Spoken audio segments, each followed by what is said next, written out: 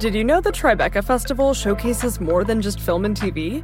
Tribeca's audio storytelling program, sponsored by Audible, is happening June 9th to June 13th in NYC. It includes premieres of new indie podcasts, plus exclusive live tapings of popular podcasts like Slow Burn, Criminal with special guest Melissa McCarthy, and Vibe Check with special guest Lena Waithe. Don't miss it. Get your tickets now at tribecafilm.com.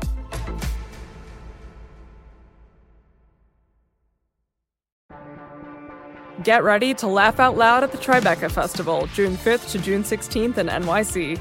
Experience hilarious talks, comedy specials, and feel-good films with your fan-favorite comedians like Hannah Einbinder, Judd Apatow, Neil Patrick Harris, Tig Notaro, and more. You have to be there. Get your tickets now at tribecafilm.com. I want everybody in the game right now for the people. Not for the folks with money, not for the billionaires, not for the giant corporations. And I think going straight up the middle on the corruption plan is the first one. Knock them back. And while they're all scrambling, then start passing the rest of it.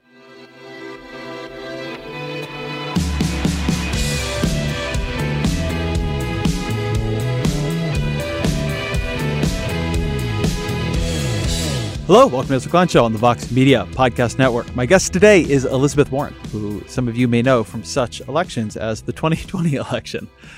You know, when the primary was just starting, there was a pretty broad sense that Warren was getting a raw deal. There had been the shakiness and the misstep around the DNA testing as a response to Donald Trump's constant racist taunts.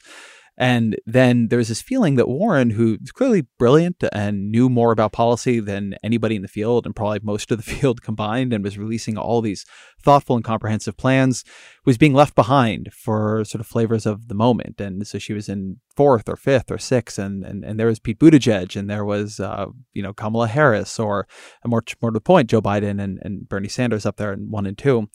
And now Warren, I think, is being much more appreciated. She's moved into a pretty consistent third place in the polls. When you talk to people in Iowa or New Hampshire, or she was just out here in California for the California Democratic Convention, she is getting a lot of the best crowd response. People are the most impressed by her. There was a poll the other day showing her actually winning head-to-head matchups with Joe Biden and Bernie Sanders, which surprised me. You know, something that has happened with Warren is, I think, a flaw of the electability conversation, where electability isn't actually about electability, but it is about people's perceptions of other people's perceptions of candidates, right? Not what you think of someone, but what you think other people might think of someone. And the thing that seems to me to be happening with Warren is that actually it's just more and more people think what they think of her. It's coming clear how talented of a candidate she is. You know, something that was afflicting her candidacy early on, I heard this all the time, was the aftertaste of Hillary Clinton, right? A fear that Elizabeth Warren would be Clintoned. And, you know, one can't say that won't happen, but there's in particular this feeling that, you know, well, Hillary Clinton had plans too. Hillary Clinton had all these policies too, and see where it got her. Now, one thing to say is, of course, that Hillary Clinton, I think, probably would have won that election if you ran it 9 out of 10 times, and obviously did win the popular vote. But putting that aside, and putting the sort of weird circumstances of James Comey and all the rest of it aside, something that Warren is quite masterful at is how she presents policy. And it's something that it's worth paying attention to in this conversation. My old editor, Mark Schmidt, he used to say, it's not what you say about policy, it's what your policy says about you. And what Warren is able to do, which Clinton often wasn't, and which a lot of politicians aren't, is she releases plans to say something about herself. Her plans are a messaging document for Warrenism. They're about her, right? That she has a plan for everything. She's very thoughtful and sharp about leaning into that, right? She's a person with plans. She is prepared. But also, every one of her plans is about an idea of how society should be ordered and what she thinks about it. Warren, unlike Clinton, who struggled with this, Warren is really painting herself as the change agent, the candidate who cares about restructuring, in particular, how economic power is distributed in society. And every one of these plans is saying that thing again and again and again, whether it is the wealth tax or the pre-K plan, or the effort to do co-determination and put workers on corporate boards, whatever, or the corruption plans. Like, these are all, again and again, points Warren is making about how she views power. But what I wanted to talk with her about was, how do you actually get any of them passed? You can talk plans all you want, and we can discuss the differences between Warren's plans and Sanders' plans and Buttigieg and Biden and Harris and Booker. But they're all going to be facing the U.S. political system. They may be facing Mitch McConnell, Senate Majority Leader, but they're definitely not going to be enjoying 75 Democratic votes in the Senate. So how do they pass anything? What is the plan behind the plan? And so that is what Warren and I spoke about here. She came in. Warren is a really, really energetic presence. There are a lot of politicians who come in and they kind of sit down and they seem a little sleepy. She doesn't. And so this just jumps right in. She came in and she was going on, I think, some pretty interesting insights about campaigning itself right from the beginning. So we're going to start right there. As always, you can email me at EzraKleinShow@Vox.com. Again, EzraKleinShow@Vox.com. But here is Senator Elizabeth Warren. How are you? I'm doing just great. How's the trail? I love it. It's fun because you get to get out and do two things. One is you get to tell people about ideas that matter to them, and you watch people's eyes as they try it on or work through it. And the other is you get feedback. And sometimes it comes in the most intimate ways, but it's a piece of saying, yeah, I get how this. So I'll give you an example of that. I was at a town hall on Sunday, and lots of people are coming through the line afterwards. We're doing a big selfie line, huge selfie line. We had a big, vigorous town hall. And I talked about mental health in the town hall. And in the selfie line, a woman said, I'm so glad you talked about mental health issues. I've lost both my children because they've had serious mental health problems. And she said, my son killed himself 2 months ago, which is just awful. And she said, there was no place for him to go. She said, it's not even a question. She said, we have good insurance, but there's no place to go. There are no beds. There's no help. And he ended up killing himself. And we hugged, we talked a little, and she went on. And about 8 more people deeper in line, big guy shook my hand and he said, I'm really glad you talked about mental health. And I said, why? And he said, I work as a corrections officer. He said, but that's not what I really want to do. He said, I was a mental health worker. Mm-hmm. And he said, and then lack of funding, they closed us up and laid off 200 people. And then he looked at me and said the same thing. He said, and now there's no place for people with problems to go. And you just watch those pieces come together in close and intimate ways. We talk about funding in Washington. You know, the numbers are in the billions, the tens of billions of dollars. But behind every one of those is a mother who lost a son, a guy who lost a job, and a good person who's now gone. You know, something that has always struck me about politicians I've covered is that there is a huge difference between the ones who see campaigning as a one-way project and those who see it as a two-way project. Oh. There's a real big difference between campaigning just to broadcast and then using campaigns as a way of getting information and getting a sense of what do people need you to do. And it's not something I think we cover well in terms of candidates. Like, are they actually hearing anything? But it does seem important to me. You know, there's a funny part in that. And that is, for me, why it's important that the rooms be lit. Huh. So there's a big difference. Sometimes events are set up in theater spaces, whether they have chairs or not, but you know what I mean, a stage and then a big audience.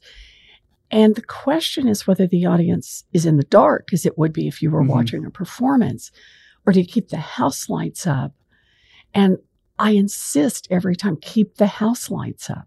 I need to see faces because that's another part of the interaction. It's more than just words. It's everybody who gives in the middle of when you're talking about something, about the dress or minimum wage or mental health issues.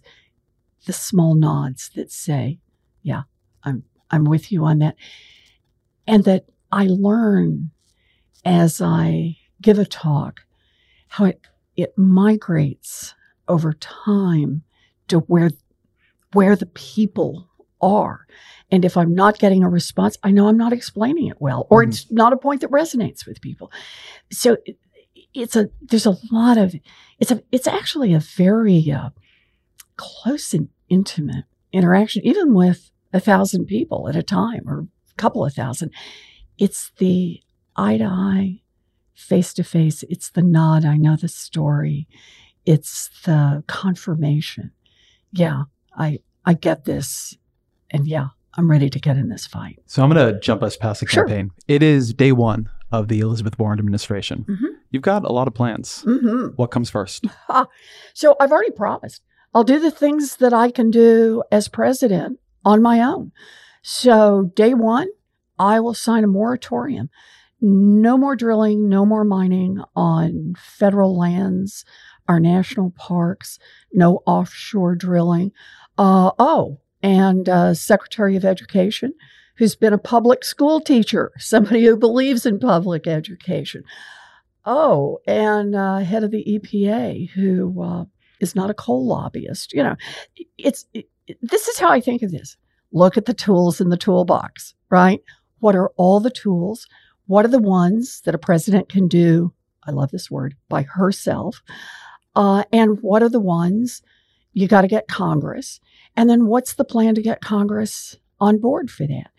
You know, part of what I do right now in all of the town halls, I'm not just in the early states. This is not only about winning the primary, although it's certainly that. It's not only about winning in November of 2020. It's about building the national momentum, the energy, the demand side to start making real change in January 2021. So I want to put the toolbox, because I want to come back to that, because I do want to talk about executive authority. But you have a bunch of big legislative projects. Yes. One of them will have to come. You'll have to put your political capital into something first. Of them, what comes first? The best place to start is with the corruption package. And the reason for that is that the rich and the powerful have been calling the shots in Washington forever and ever and ever, it feels like. I mean, many, many decades. And they're not going to turn loose easy. They're not going to just say, oh, well, okay, now you need a wealth tax. Now you want to make these other investments. So part of it is to disrupt the influence of money in Washington. It's to push back against the lobbying industry. It's to say to all those Congress people and their chiefs of staff, hey, this is your job, and you're not going to have an opportunity to lobby afterwards. So don't be looking over the horizon at your next job, and adjusting your behavior accordingly right now. I want everybody in the game right now for the people, not for the folks with money, not for the billionaires, not for the giant corporations. And I think going straight up the middle on the corruption plan is the first one. Knock them back. And while they're all scrambling, then start passing the rest of it. Do you need to start with the filibuster before you can do any of those plans? It depends. That depends, on whether or not we have a majority on our side in the Senate. And it depends on what Mitch McConnell does. But you know what Mitch McConnell will do. Yeah. Okay. But I always want to say he is the one who will determine that. But I'll say this for sure, and that is this business that Democrats play by one set of rules and Republicans play by a different set of rules. Those days are over when I'm president. We're not doing that anymore. So I watched. What is the difference in the rules, would you say? Oh, come on. I watched Mitch McConnell when the Republicans were in the minority in the Senate. And President Obama was in the White House, and the Democrats obviously were in the majority in the Senate.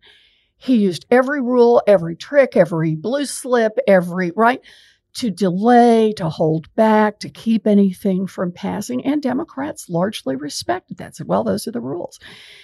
Then when it flips and the Republicans are in the majority, it all starts to look different. And then when the Republicans are in the majority now, they steal a seat, right? They steal a Supreme Court seat when the Republicans are in the majority and Barack Obama is still president of the United States.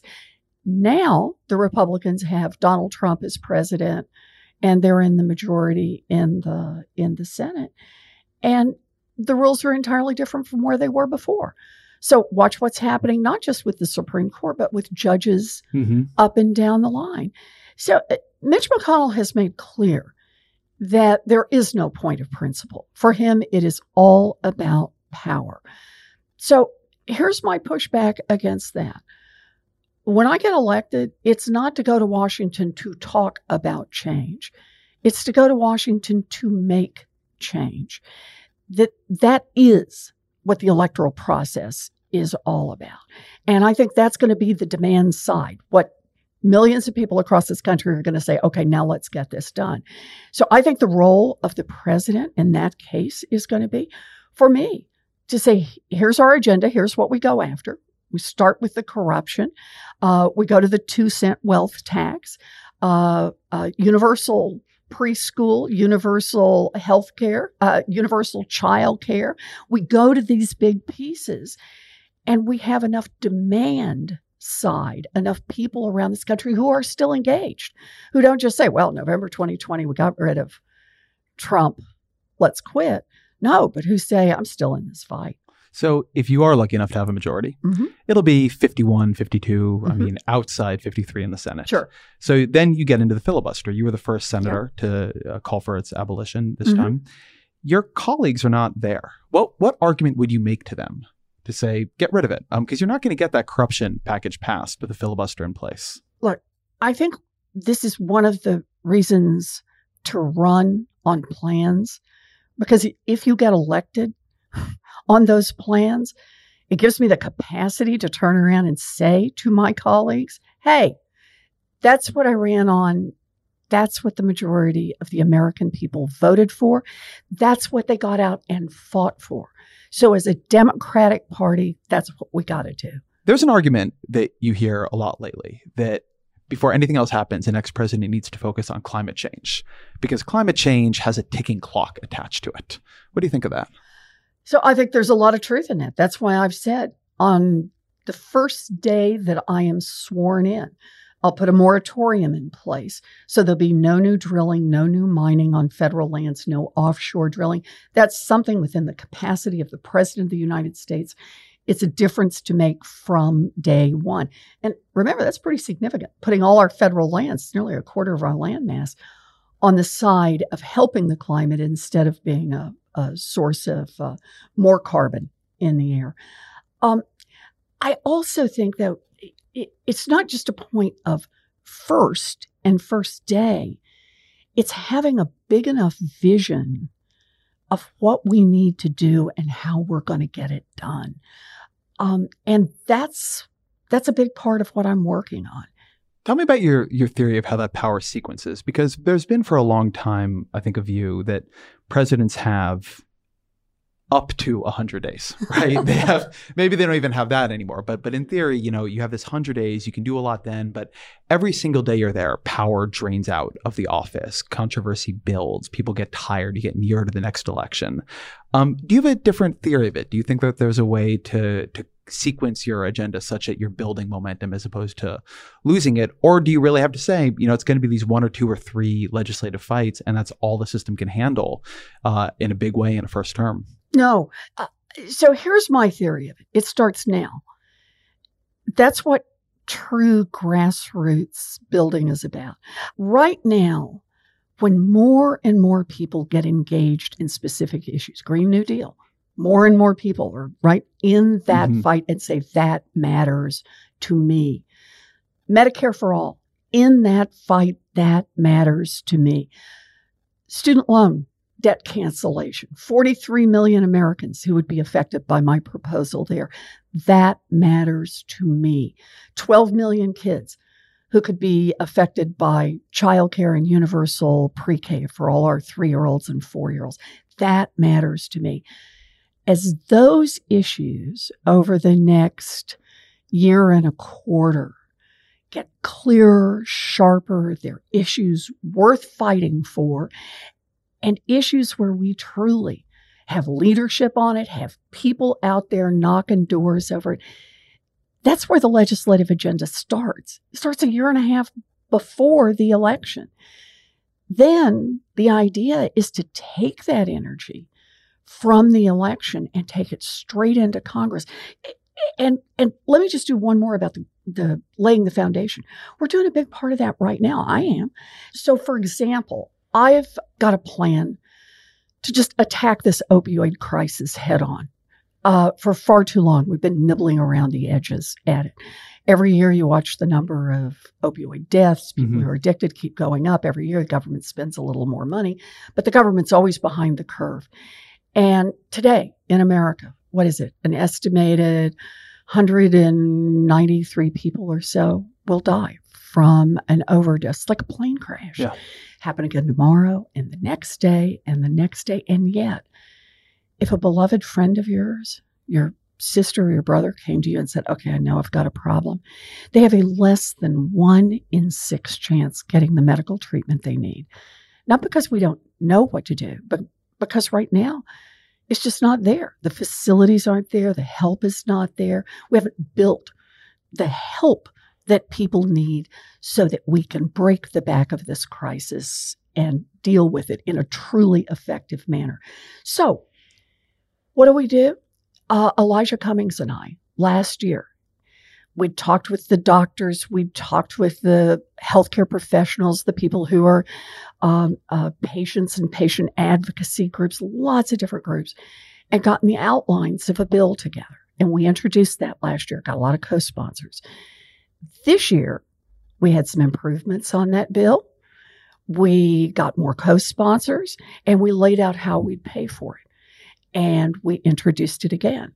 Now, here's my hope, is that they'll run it over in the House all the way through the legislative process, hold hearings on it, get a vote on it. Because look at the position that puts us in come January 2021. If we have Democratic majority in the House and the Senate, and we've already vetted these bills. We've already run them through the process. We've already talked about them out there in public with voters. Now we've got a chance to start making a real difference early. And you asked me about my theory about this. This is the importance of engaging everyone. The importance not just of talking to other senators and representatives, but the importance of engaging people across this country. You start to win, and you can keep winning. So first thing I want to do is I want to push back. I want this anti-corruption bill. But the second thing I want is that wealth tax. 2 cents on the 0.1%, the greatest fortunes in this country, $50 million and above. And for 2 cents, we can provide universal childcare, universal pre-K, raise the wages of all of our childcare workers and pre-K workers, universal technical school, 2-year college, 4-year college, and cancel student loan debt for 95% of the people who've got it. We cancel student loan debt for 43 million Americans across this country. The vision of what government can do and whose side government is on changes just like that. So now I want to then go back to the president's toolbox. Something that is different about you than a lot of candidates is you've actually set up an executive branch agency. Yeah. And then as a senator, you've been a lot more focused on the regulatory process than others have. What powers does the president have that people don't realize the president can use? So first, just start with those agencies, because you got me started there. You know, most of those agencies were built at a time when we believed in government, and we believed that by having these specialized agencies, that would help make us safer and wealthier and help promote the common good. And that was true whether you were talking about the Food and Drug Administration, right, or the Department of Commerce or the Environmental Protection Agency. And those agencies still have a huge number of tools. There is an enormous... So give me an example of one that people don't think of. So let me think. Well, obviously, the Environmental Protection Agency, and people think of that one a lot. Consumer Financial Protection Bureau. Heard of it. You've heard of it. But look at that. It has the capacity because it has the expertise. It has the long-term. People are there longer than the term of a president, right? They develop expertise in an area.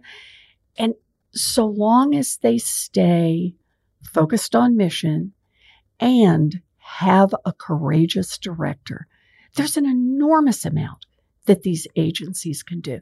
So first job of a president, you want to understand tools in the toolbox, is you think about the head of every one of those agencies and you look for someone who's got the vision, who understands the job of the Food and Drug Administration is to be on the side of people who are trying to get a prescription filled, right? And to make that work better. It's to get that generic drug market that's 90% of all the drugs in America, or at least could be, to get that market up and working. And if it's not, to start finding alternatives.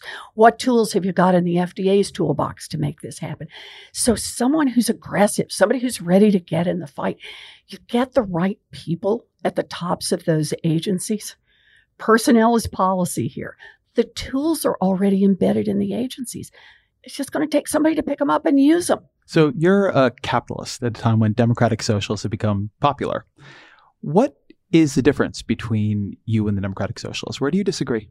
So all I can do is tell you what I believe in. Because I can't tell you about anybody else. Do you think you don't disagree? I don't know. But let me tell you what I believe in, because this is the part. I believe in markets. I believe in the benefits that come from markets, that two people coming together, or two companies, or a company and a person coming together to exchange goods and services. Yay. That's how we build a lot of wealth in this country and a lot of innovation and create a lot of opportunity. But markets without rules are theft. And so it's absolutely crucial that if we're going to have a market economy that works, that you got to have a set of rules around it. You know, look back to the lead up to the crash in 2008. You and I talked about this in the past, right? The big banks that looked around and said, whoa, we can make a lot of money cheating people, right? Tricking them on mortgages that nobody ever would understand.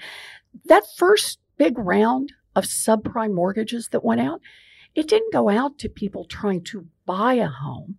That the first years of those mortgages went to refinance people, particularly African Americans and Latinos, who had already bought homes. These were just tricking, scamming mortgages that got people to sign up for what they were told were lower monthly payments, or what they told was a little cash up front to repair the roof. And that 2 years later ended up costing them their homes. And that industry, those bankers, once they had perfected their techniques on Black and brown communities, they then went all over the nation and not only nearly brought our economy to its knees, but nearly crashed the worldwide economy. Now, that's a market that isn't working. That's a market where you need regulation and you need regulators who enforce those regulations. So let me say what I think is the what I understand to be the difference people have here, which is there is a view that the market has taken over too many spheres of particularly American life, that there are things in the market ranging from increasing education to private health insurance that markets just should not be part of. And then the other side of the debate is people say, no, having competition in those, if you structured it correctly, would be good. So particularly in those two areas, like healthcare and education, should there be markets? Oh, I think that markets mostly don't work in those areas. It's not to say there aren't pieces that you could make work, but no. Healthcare is something that is a basic human right, and we fight for basic human rights. Public education is public education because it's not market driven. Markets don't work well here. There are whole areas where we can't and shouldn't try to use markets. But for buying and selling goods, I think markets work. If you have the right kinds of regulations in place, I think they give an opportunity for a lot of creativity and the creation of widespread wealth. And when I say that, I don't just mean for billionaires to become double, triple billionaires.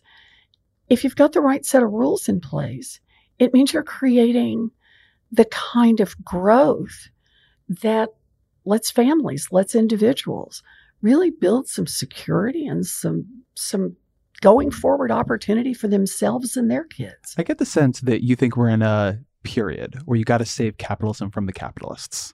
That if you don't actually have a change in overall government policy. You're actually going to lose a generation of people from believing in the kinds of things you're talking about. Philosophically, is that fair? Well, it's not only about believing, it's about the reality. I mean, I just look at this now. What we've got in this country is not sustainable. We have an economy and a government that work better and better and better for a thinner and thinner and thinner slice at the top, and worse and worse for everyone else. And that just can't work forever. I mean, think about this, because it's not only how these markets work, it's about what are our values? What kind of a people are we? What kind of a country do we see ourselves as wanting to build? And look at it this way. I was talking a minute ago about the 2-cent wealth tax. So my proposal is a tax on the 75,000 biggest fortunes in this country. If you've got more than $50 million, the 50 millionth and first dollar gets taxed at 2 cents. Yeah, but then why would you ever work? Hold on. Oh, yeah. And then 2 cents on every dollar after that, right? Okay, 2 cents. And what could we do with 2 cents? Look at the opportunity it builds in childcare and early childhood education and technical school and college, and freeing up people from huge debt burdens. Think about this in terms of, it's a values question there. Is it more important that think of it this way, the bottom 99% last year paid all in on their taxes 7.2% of their total wealth. Top 1%, they paid 3.2% of their total wealth. The big fortunes, and here I'm just doing the top 1/10 of 1%, are so big now, and they are growing on their own. This is Piketty and Sayers and others. They are growing on their own. They are now capital. You don't have to work if you've got one of those big fortunes. Those things are managed by professional managers. They keep growing on their own. They keep accumulating more wealth, so that just 2 cents would give us enough to reinvest and help to level that playing field again. So let me try to take what I think ends up being the other side of the argument. In terms of values, I'm with you. But what seems to happen is twofold. You begin talking about that, and it's not that people wouldn't like to see those fortunes taxed. It's that you get caught up in two things. One is, well, the government is going to waste that money. We're here in California. High-speed rail, not going to happen. There are, people remember healthcare.gov. There is, on the one hand, a weaponized effort to make government seem bad at doing things. But also there are times when government is bad at doing things. But then the other more poisonous one is people come up like Donald Trump and they say, it's fine when the government does things, but the problem is it's going to take that money and do it not for you. It's going to do it for people who don't look like you, or it's all getting eaten up by immigrants. And so you end up, it seems to me, with two blockages to that kind of work. One is people's mistrust of the government, some of it fair, some of it not as fair.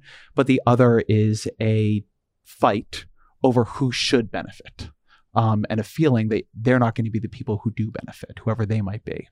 So how do you talk to those folks? So I got a plan for that. Do you? I do. So listen to what I was just talking about. It's that I pair these things together. It's the 2 cent wealth tax and student loan debt cancellation for 43 million Americans. So, but when you were saying this earlier, you said you would go to the wealth tax next. You're saying here that what you want to do is actually do sort of dedicated taxes. You want to say, okay, this bill has the wealth tax and the student loan and stuff this is in how the you same pay bill. For it. Yeah. And this is how you pay for it. You've got all your pay-fors together. But notice how much you get from the wealth tax. The 2 cent wealth tax is enough to do all those things I talked about, plus have $100 billion to put into opioids and still have nearly $500 billion left over. I mean, it's a staggering amount of money that it produces because there is such extraordinary concentrated wealth in this country. And getting that 2 cents opens up now real opportunity for everybody else. And here's the thing. I think that most Americans would like to see us invest in all of our babies, like to see all of our kids get a good start 3s and 4-year-olds. Mm-hmm. Not everybody wants to reach in their pocket and pay for it right now. But if you said 2-cent wealth tax, it's all of our kids who are going to be able to participate in this. I think that matters. All of our kids who've gotten hit with this student loan debt, who don't yet have giant incomes, they're going to get some of that student loan debt forgiven. I think that's something that a lot of people say, that's because the values are right. I think they're then with us on making this kind of change. And then this is why I said, I think this becomes transformative. It becomes the tangible example of government on your side. Mm-hmm. So what is your narrative of why we don't have it? Because in the polling, this has been clear for a long time. And of course, Barack Obama proposed universal pre-K, and he was backing that with different kinds of taxes on the wealthy. The Buffett tax was a very popular idea back then, but it didn't pass. So what has been the blockage that you would lift? Washington works for the wealthy and the well-connected. And it's a corruption bill that would change that? It totally is corruption. So the corruption bill starts to knock it back, but it also is going to take, you got to get out there and beat this drum every day. It's going to take a lot of popular support and a lot of demand. And you got to be willing to fight that fight. You can't just sit back and say, well, I showed you it made sense. You really have got to be willing to wade into that fight. But I believe this is a moment when people are ready for that. I think that there are so many people who look around and say, this just isn't working. And that's true, not just for Democrats. It's true for Republicans. That's why the wealth tax enjoys huge popularity, not just among Democrats, not just among independents, but a majority of Republicans support it. That's why cancellation of student loan debt. Remember, it's not just Democrats who are getting crushed by that student loan debt. It's Republicans too, and it's Republicans' grandchildren who are getting hit by this. It's the reminder that government can work for all of us. That there's not just, one cookie on the table left, and if he grabs it, you don't get it. That's the politics of division. That's the politics that Trump has played all along, and that Republicans have played over and over and over. But yes, this is about corruption. Look, I'll give you the best proof point on that. How could it be that after years and years of, oh, yeah, we want to do these things, lower taxes and where they wanted to go, and you never could get the Buffett tax through, the Republicans could just turn around, go behind closed doors, lock the doors. The only people they let in, I always thought this was great. It was in the House and the Senate.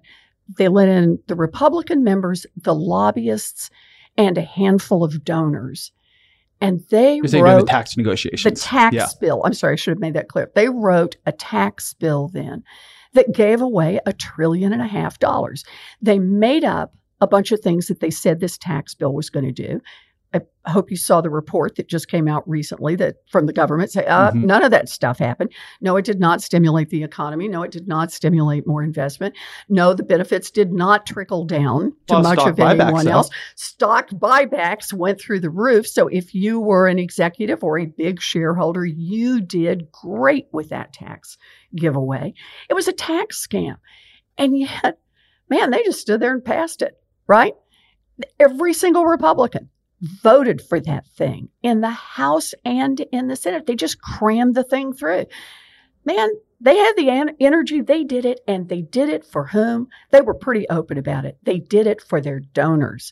They did it in response to what the lobbyists said. Oh, you got to hang on to this one. And, oh, we need a special little loophole over here and a break over there. In fact, I understand from most of the tax specialists that they still haven't figured out all the giveaways a year and a half later in that tax bill because the lobbyists were so furiously hammering out one more little exception and one more little loophole for this paying client and that paying client. How different would it be for Democrats, or in this case for you, to run against Donald Trump in 2020, after he has passed all this agenda, this Republican agenda, versus in 2016 when he was very fuzzy on, well, was he a populist running to reform the Republican Party, or was he a Republican, or? I mean, it is true that in polls, people thought Donald Trump was quite moderate in 2016. Right. And boy, it seems having an agenda now is going to snap what he is into place in a way that seems like a quite different campaign structure. I think that's right. I think that it makes a difference. He's now got a record. Mm-hmm. And over, you can say, he can't just stand up and say, I'm for working people, but I gave away $1.5 trillion that just all went to the rich guys. I'm all for your small farms and your small businesses, but the tariffs are killing you. You know, it's the ability now to come back and just say, here are the facts. Here's what happens. And just hold him to it. Now, I don't want to kid myself about it. You know, he is a master at distraction and will want to talk about something else. And you want to keep this pretty straightforward and a few core pieces. But I think part of this will be talking about what he's done. But I think the much more central part will be, as Democrats, are we just going to be not Trump? In which case we ignore the fact something was broken in this country to elect a guy like Trump. Or are we going to be the party that says, we get what's wrong, we have a plan to fix it, and we're going to build a grassroots movement to make that happen? So we've only got so much time left, so I want to do a bit of a policy lightning round here. Sure. So quick policy questions, quick policy answers. You have a pretty interesting housing plan, and you say that in order to come in for the grants in that plan, states and localities will have to change their land use laws. Yep. What kind of changes are you imagining? What should be different? So I think this is one of those where it's time to start looking at best practices and to put some incentive on the table. Regional planning is way, way, way overdue. Every little town has to consider its budget right up to its border. But when you think about housing now has much more in the way of regional effects. So one of the features in the plan is to say that the federal government can be a good partner. We can't come in and tell you how it should be done. And there's good reason for that, because it shouldn't be done the same way in Ames, Iowa, that it should be in Manhattan. You know, San Francisco does not look like Jacksonville, right? That these places are different from each other. Small towns are different from big cities. But come up with a plan, and here's the way to measure the plan.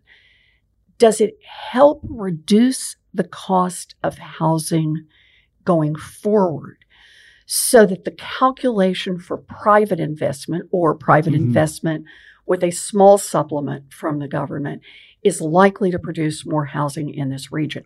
Ranked choice voting. You know, this is one of those things I had thought, I don't think so. I don't think I understand this well enough. And yet I've started reading more of the data, working through more of the examples, and there's a lot to be said for it.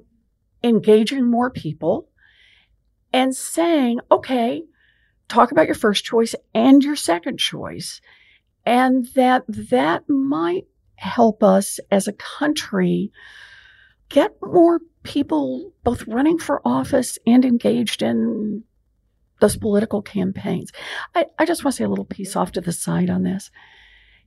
I think democracy is at risk in this country, and I think it's been not much under of a attack. democracy. Well, it's been under attack, though, for decades now, that voting has been under attack. We now have a major political party in the United States, the Republicans, whose plan to stay in power is keep a whole bunch of American citizens from voting. I mean, think about that.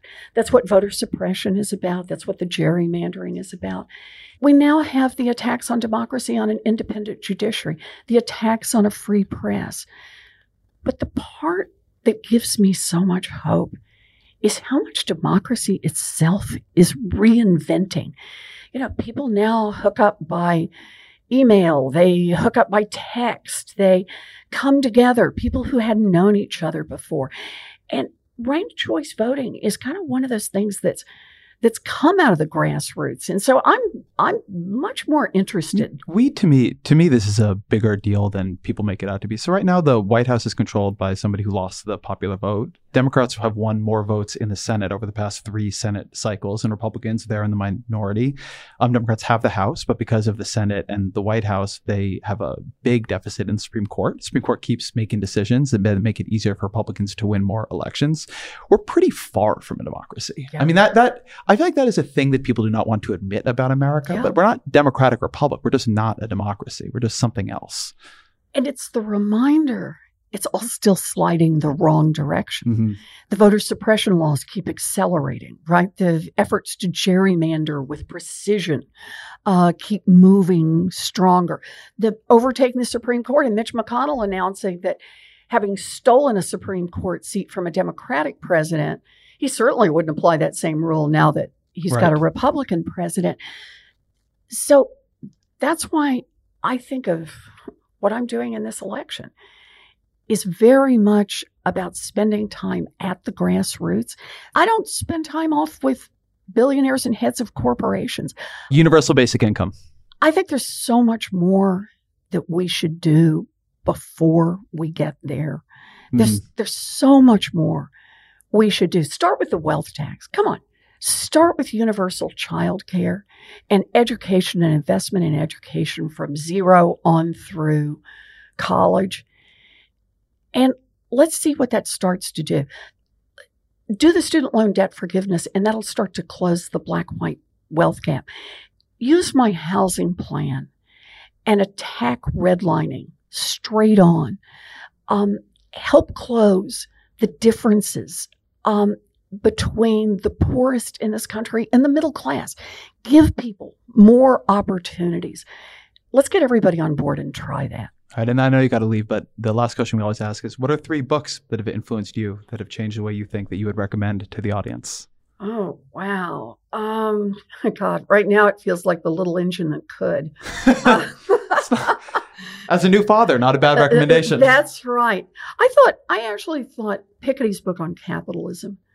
Capital in the 21st century? Yeah, Capital in the 21st Century was... Some light bedtime reading? A terrific book in making you think about the difference between income and wealth, and how high income is one thing, but building these citadels of wealth, that's something else, and that's deeply disturbing. Matthew Desmond's Evicted and $2 a Day, reading those books, both about housing and the importance of housing to economic stability in America, but also what it means to live out at the fringe economically, what that struggle looks like, and to think about in those circumstances, what does equality of opportunity mean? They're powerful books. Senator Elizabeth Warren, thank you very much. Good to see you. So unfortunately, that was all the time I had with Warren. Presidential candidates, it turns out, are busy, but I felt like I had another 35 or 45 questions, so hopefully we'll get to do it again. But I do want to say, because I think it's worth offering up some of these impressions, I have the position where I end up talking to a lot of politicians. And so you can see what sets them apart from each other. And something that's just true about Warren, and I think it comes through in this conversation, is her fluency on a vast range of issues. It's unusual. It isn't how most of them are. And her ability to connect those issues back down to the narrative level, to the individual people who are living out those stories, and then up to a social critique of power and structure. It's pretty unusual. I think that, I'm not here to predict primaries, and I'm certainly not here to make endorsements, but I think that there is a reason Warren is surging. And I think that it is the gulf between her and some of the other candidates on these qualities is only going to become more apparent. This is something I think people don't pay enough attention to, but the work she is doing to create these plans, it isn't just that she's putting up a plan on medium.com every couple of days. It's that she's actually spending that time with her policy teams, working through the options, working through the questions, working through the briefing documents. And so when those debates start, and I think this is something that I'm pretty confident predicting, you're really going to see that preparation difference between her and the others. You're really going to see, as you see already in interviews, her fluency across these issues compared to the folks who are spending more time in fundraisers, or compared to the folks who just aren't doing that preparatory work itself. So I don't know. I think sometimes the people underestimate the importance of really understanding the policy. Even with Clinton, I think it was one of the things that really did help her, and it allowed her to achieve quite remarkable things in American politics, like being the first woman ever nominated by a major party and then winning the popular vote. I think it's easy to see her career now as a failure, there are things she failed to achieve, but she achieved a hell of a lot in a way that is now, I think, too easy to discount. But Warren is impressive, and I think that's going to keep shining through. Thank you to her, of course, for being here, to all of you, to my producer, Jeff Geld. The Ezra Klein Show is a Vox Media podcast production.